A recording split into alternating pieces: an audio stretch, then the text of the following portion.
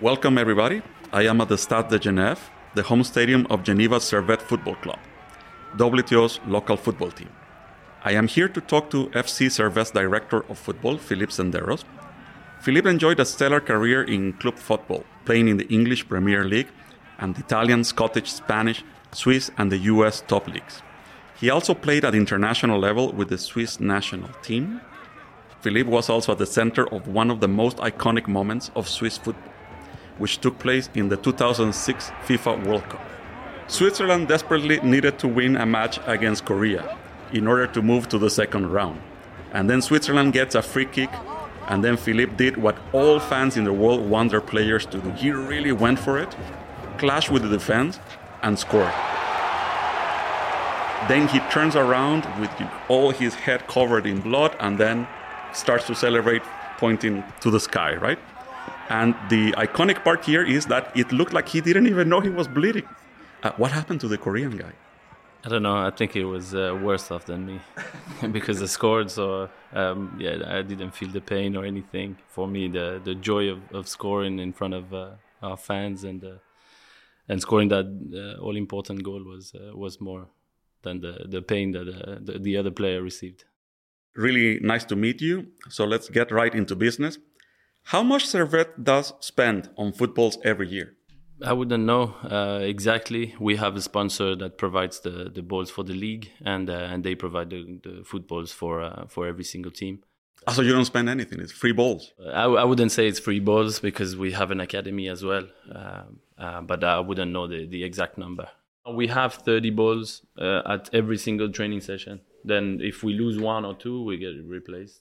And every 6 months, we probably change. Thank God I'm not in charge of the balls. I don't know much about them.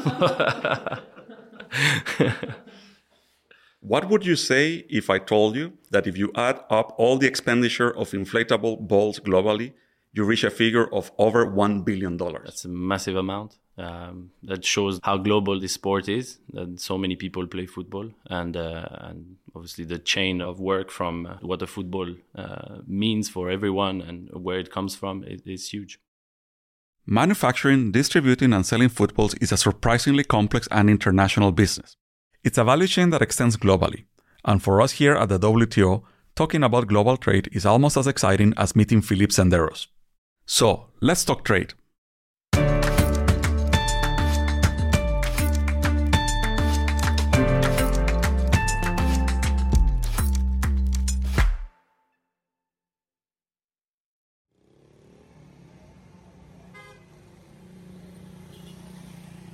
Welcome to Trade Goals, a podcast by the World Trade Organization about, yes, trade and football, where we will explore the value chain of the beautiful game. My name is Roy Santana, and I am the Secretary of the WTO Council for Trading Goods. In this episode, we will inflate your trade knowledge about footballs, dribble around some interesting trade topics, and tackle football-related questions you never knew you had. Let's begin by discussing how and why most high-end footballs are manufactured in Sialkot, Pakistan, the street sounds that you are hearing in the background. To get the answer, let me pass the ball to Michael Roberts, football buff in the development division at the WTO. Thanks, Roy. Sialkot is an industrial powerhouse. It's an ancient city situated in northeast Pakistan. I spoke to Kasim Malik, Vice President of Sialkot's Chamber of Commerce, and Dr. Nouman Butt. He's the CEO of Capital Sports, a major football exporter. I asked Kasim Malik just how important are footballs to the exports of Sialkot. We apologise for the poor audio quality. Football has always been a very iconic primary source. It also increases the number of customers in uniform, football accessories, and other sporting goods also. It encourages the mindset of our buyers that if Sialkot could manufacture football for FIFA, then they could manufacture for other sporting goods also, other sectors, not specifically sports, but they could also benefit, because the main thing is, if people know out there that footballs are made in Sialkot, then obviously other segments also show interest. So it absolutely has done wonderful, and football industry is definitely a pride of Pakistan. To get an idea of how the football industry in Sialkot has changed over the years, I spoke to Dr. Numan Butt, the CEO of Capital Sports. Manufacturing of football has changed quite a lot in the last few years. When I started, there were only two kinds of technologies. One was overwhelmingly dominating, that was hand-stitched ball industry, and there was laminated balls.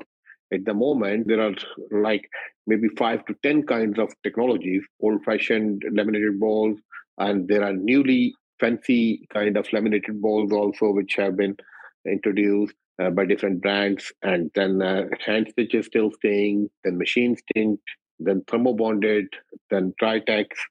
So there are all kinds of balls which are in the market at the moment. I guess also the competition landscape has changed significantly in the 25 years that you've been manufacturing footballs and the 50 years of your company as well. Would it be right to say that there are a lot more competitors from other countries? Industry keeps on moving. Pakistan was making more than 85% of the world balls for many years. Then machine stitch came, and then China, and later Vietnam also joined the game. All the Far Eastern countries and Latin American countries. So the scenario has changed. Sialkot is still a major player, but not the only player.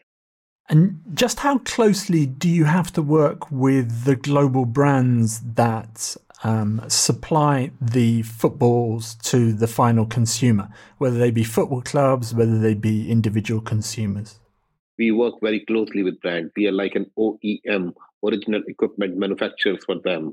Markets are being controlled by them, and they work with their own distribution networks, and we manufacture for them.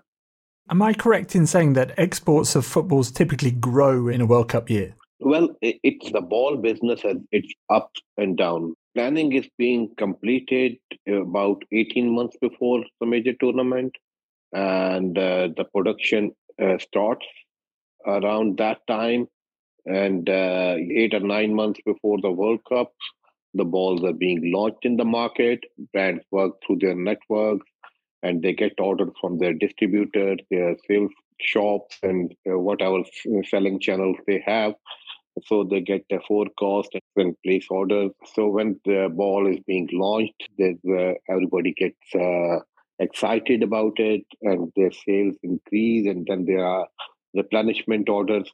And this continues for a few months after the World Cup, and then it kind of gets down. Thanks, Michael. What are the facts and figures for trading footballs? The first thing to highlight is that countries around the world try to use the same methodology to measure trade statistics. For this, they use a special system called the Harmonized System, or HS, which is administered by our colleagues from the World Customs Organization in Brussels.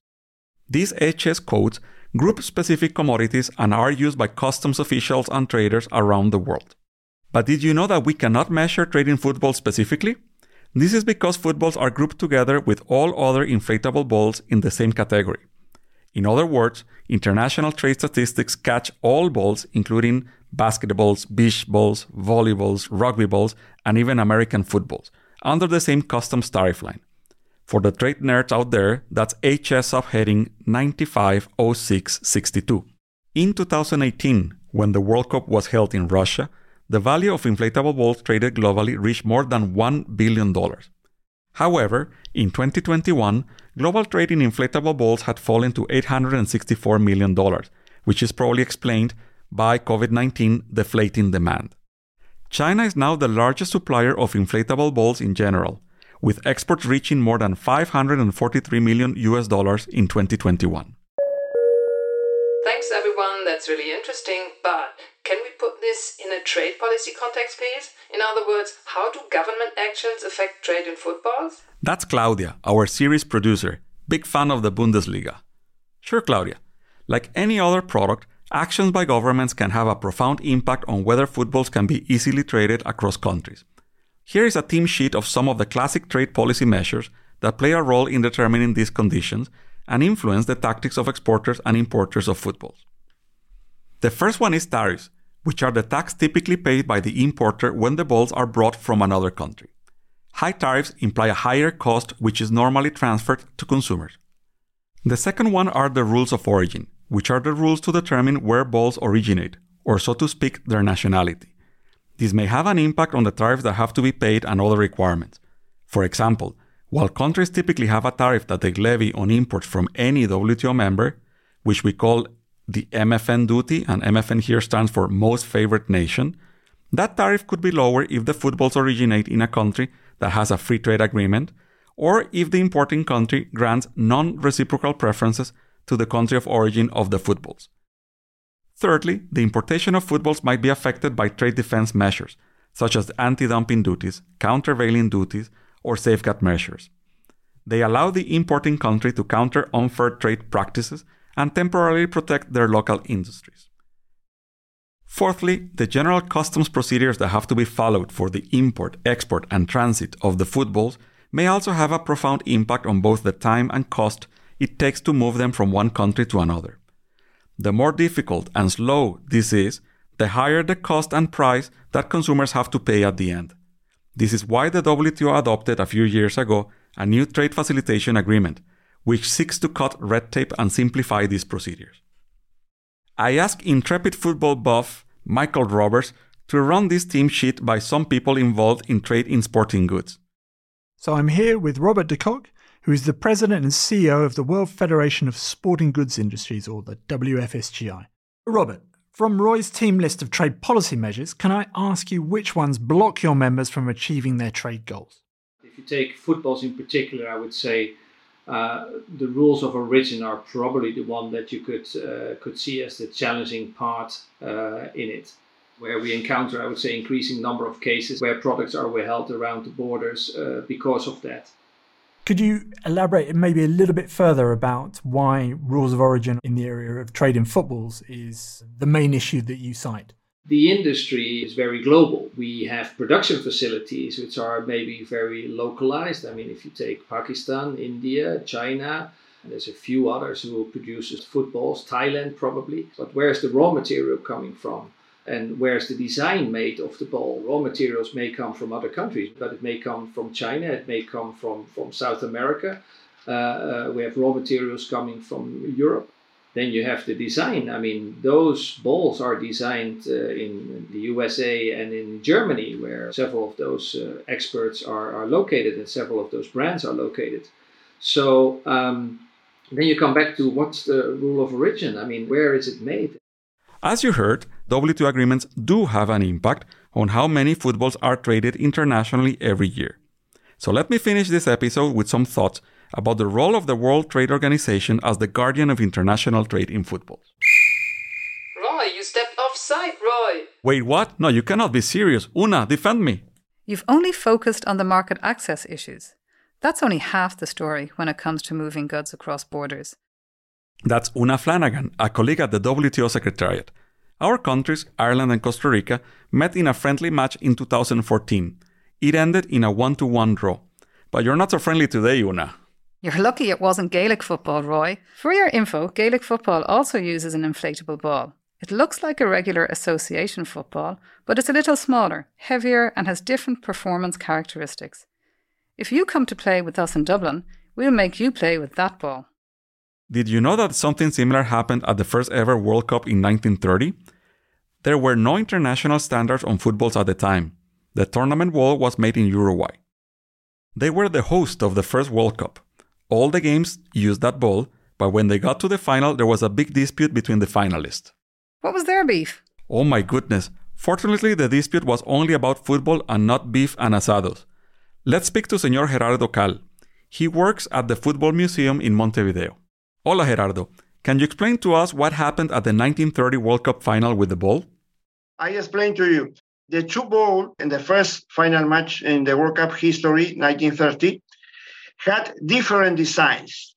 The Argentinian ball was built in shape of T. Uruguayan ball was made of segments. For that, the referee entered the field with two balls under the arms, Argentinian ball and Uruguayan ball. And the referee flipped a coin in the air and they looked the side.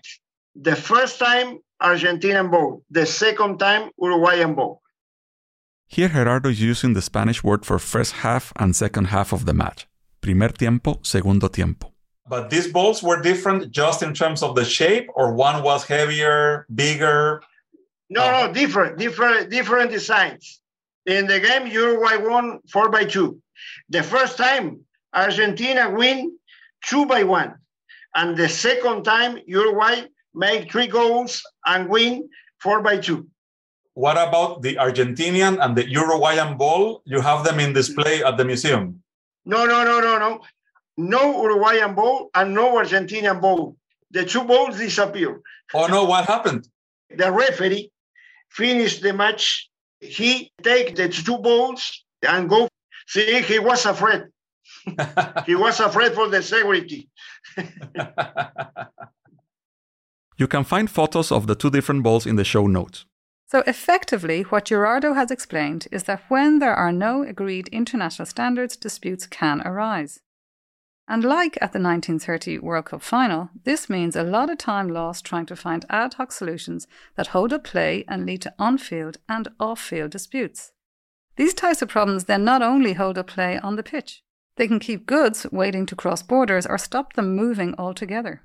Finding solutions to trade problems is one of the tasks of the WTO's Technical Barriers to Trade Agreement and the work of the committee that services this agreement.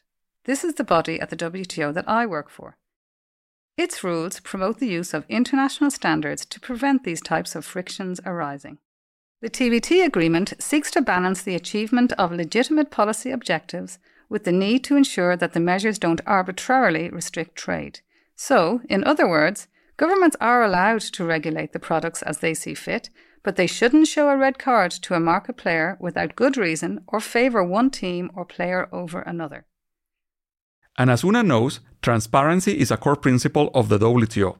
Notification and publication provisions are found in a wide range of WTO agreements. The TBT agreement is no exception. Michael talked to a WTO member that has notified trade measures on footballs. I'm called George Opio. I work for Uganda National Bureau of Standards, and Uganda National Bureau of Standards is responsible for development and enforcement of Uganda standards. So, George, how did the Uganda National Bureau of Standards get involved in the area of footballs? Back in September 2021, the Bureau notified it was introducing new requirements on sampling and test methods for outdoor footballs. And these included footballs destined for use in under-10 football competitions. Could you give us a little bit of background about the measure and explain why it was notified to the WTO? The footballs that are used in Uganda are all imported into the country, but there is also some private sector stakeholders who would like to begin manufacturing footballs in Uganda. So when this need for the standards for football was brought to the attention of the Uganda National Bureau of Standards, it was realized that we didn't have a standard for football. There were also some complaints from the government agency that is in charge of regulating footballs. Most of the footballs that are imported into the country are substandards, and therefore there was need to come out with a standards that the regulator could then use to regulating the quality of football in Uganda. And because these standards once adopted and it is converted into law through a legal notice that will be signed by our minister in charge of trade, industry and cooperatives, will be used for regulating both imported and locally produced footballs. So the notification makes reference to international standards. Could you explain the role that international standards play in helping global trade? Because most of the football that are being imported in Uganda, it is important for us to try as much as possible to harmonize the national standard that Uganda is developing to relevant international standards so that the standard for football will not become a barrier to trade between Uganda and other WTO members that will be exporting football to Uganda. That's a public sector perspective on standards and international trade. I suggest we now get a private sector perspective from Adidas, a company with a long association with footballs.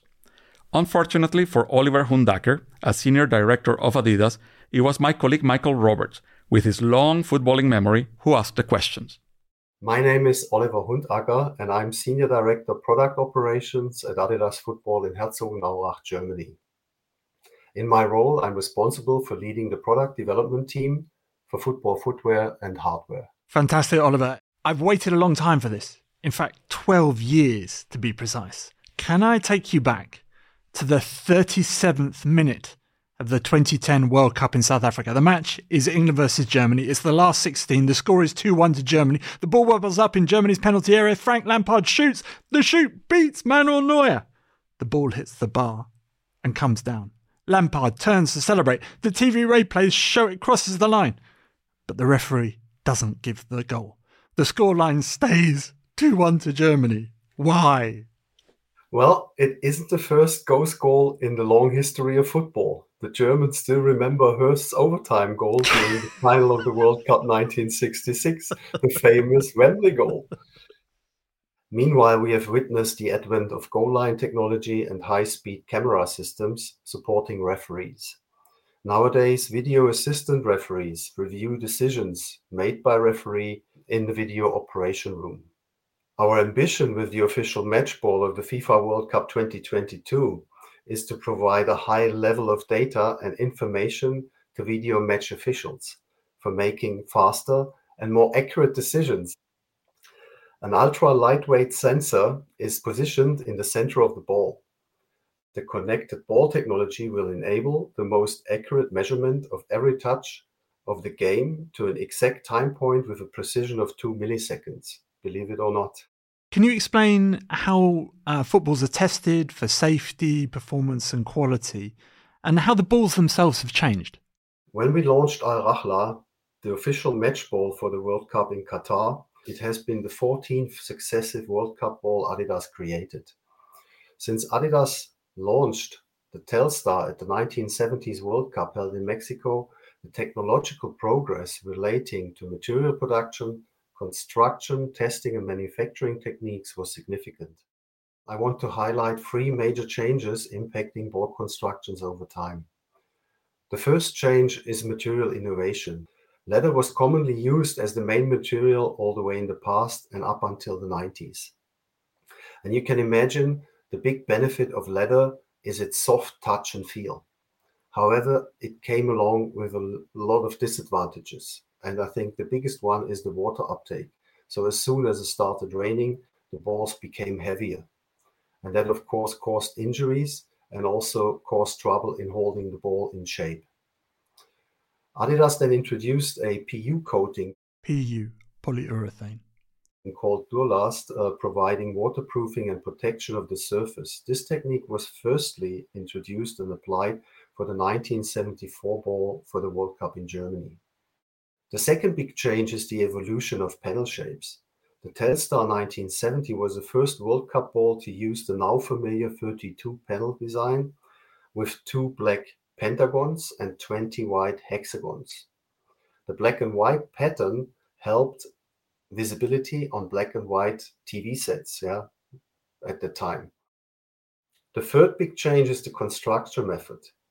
In the past, all footballs were assembled by hand. Panels were hand-stitched mainly in Pakistan, which is famous for its long tradition in ball manufacturing. Today, match balls are manufactured in a semi-automated way.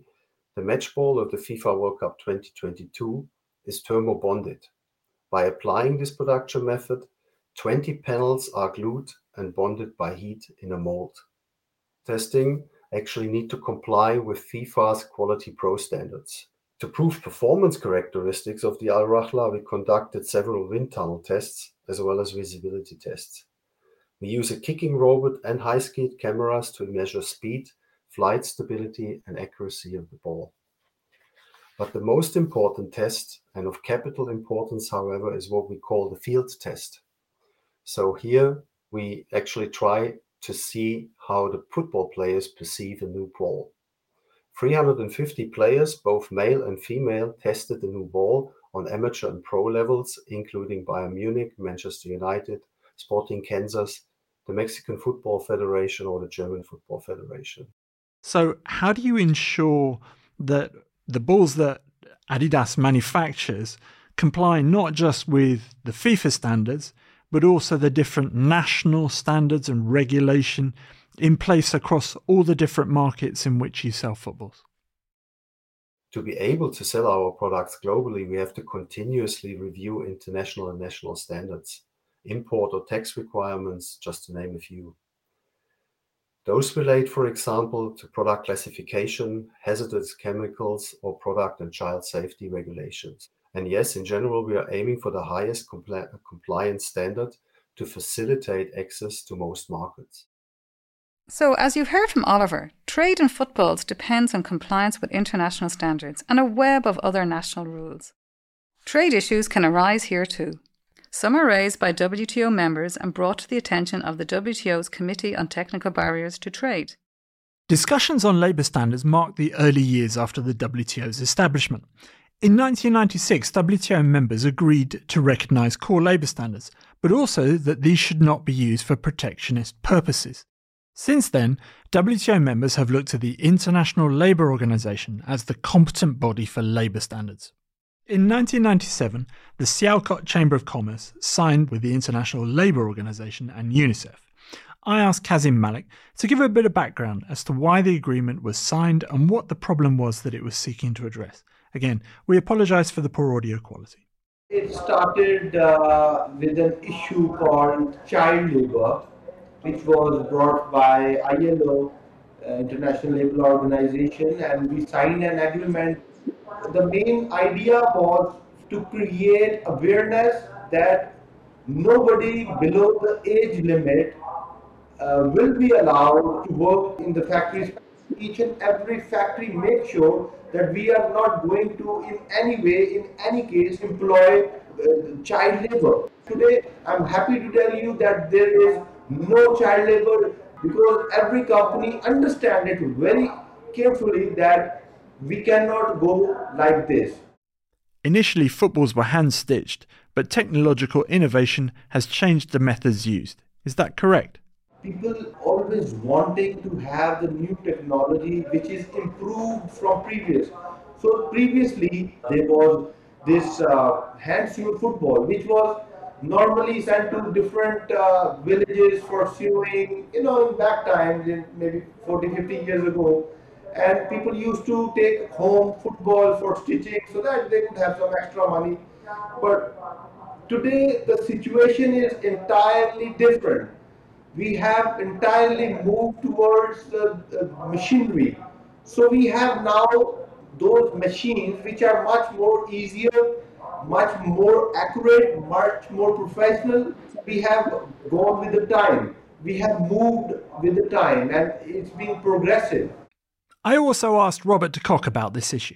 Robert, can you explain how the World Federation of Sporting Goods Industries went about eliminating child labour from the football manufacturing supply chain? Quite an activity, because it all started, I would say, in the 90s, where we got the shock of our life, I would nearly say. At that time, the child labour issue was quite a heavy burden to the industry. And it was also a common burden, because it wasn't anymore brand A or B, it was football. So once football came into the news with child labor, then every brand was basically concerned. That was then also the start of building the Atlanta Agreement. Those parties involved have been the ILO, FIFA, and amongst others, the WFSGI. With as a result, I would say that FIFA basically started to request all licensees, and those were the ones who basically had a FIFA logo placed somewhere on a product and were selling footballs, to ensure that basically child labor was eliminated in the production of FIFA licensed footballs. And that was basically then also a good start of initiating a variety of activities that would help that. And one of them was that WFSGI started to verify the institutions and factories that were producing those products. Today, obviously, the focus is not anymore on child labor alone, but I mean, we have broadened our focus to, I would say, a wide range of labor issues, and we address them all in our WFSGI Code of Conduct. which is updated in a regular base also, and which forms then also that base of verification. And today, I would say every FIFA licensee has to comply with this code. It has to be proven by submitting official audit reports, and here we also have strict rules of how these audit reports are presented and by whom they are made. That all came forth out of this whole child labour issue. Among the issues that the supply chain is getting to grips with is sustainable manufacturing, addressing the carbon footprint and the broader environmental impact of football production. As Dr. Numan explained to me, his company is certified to ISO 14000, a globally recognised standard on environmental management, and he's integrating recycled materials like PET bottles, rubber and polyester fibre into his manufacturing operations. He's also investing in renewable energy and reducing water consumption. And at the other end of the supply chain, Adidas is taking action too. Sustainability is a key strategic pillar of their business plan looking out to 2025, a date by which Adidas aims to have achieved the target of carbon neutrality in its own operations. Rethinking materials is another area of focus, as Oliver explained. One of the most ambitious strategy is the circular economy. So that entails to take back the product at the end of the life cycle. By 2025, 9 out of 10 articles will carry sustainable material content. So for balls, that will further mean 50% of a ball's weight must be built with sustainable content.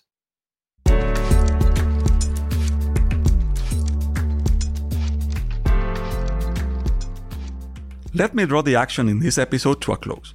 As you have heard, various WTO agreements play an important role in shaping trade in football, the most indispensable item in the global value chain of the beautiful game. If you want to follow up on the issues that were raised in this episode, please consult the show notes on the podcast page of the WTO website. Remember to tune in next time to hear about trade and pitches. Yes, you heard correctly. This is the episode in which we're going to make watching the grass grow a trade concern. So see you next time on Let's Talk Trade.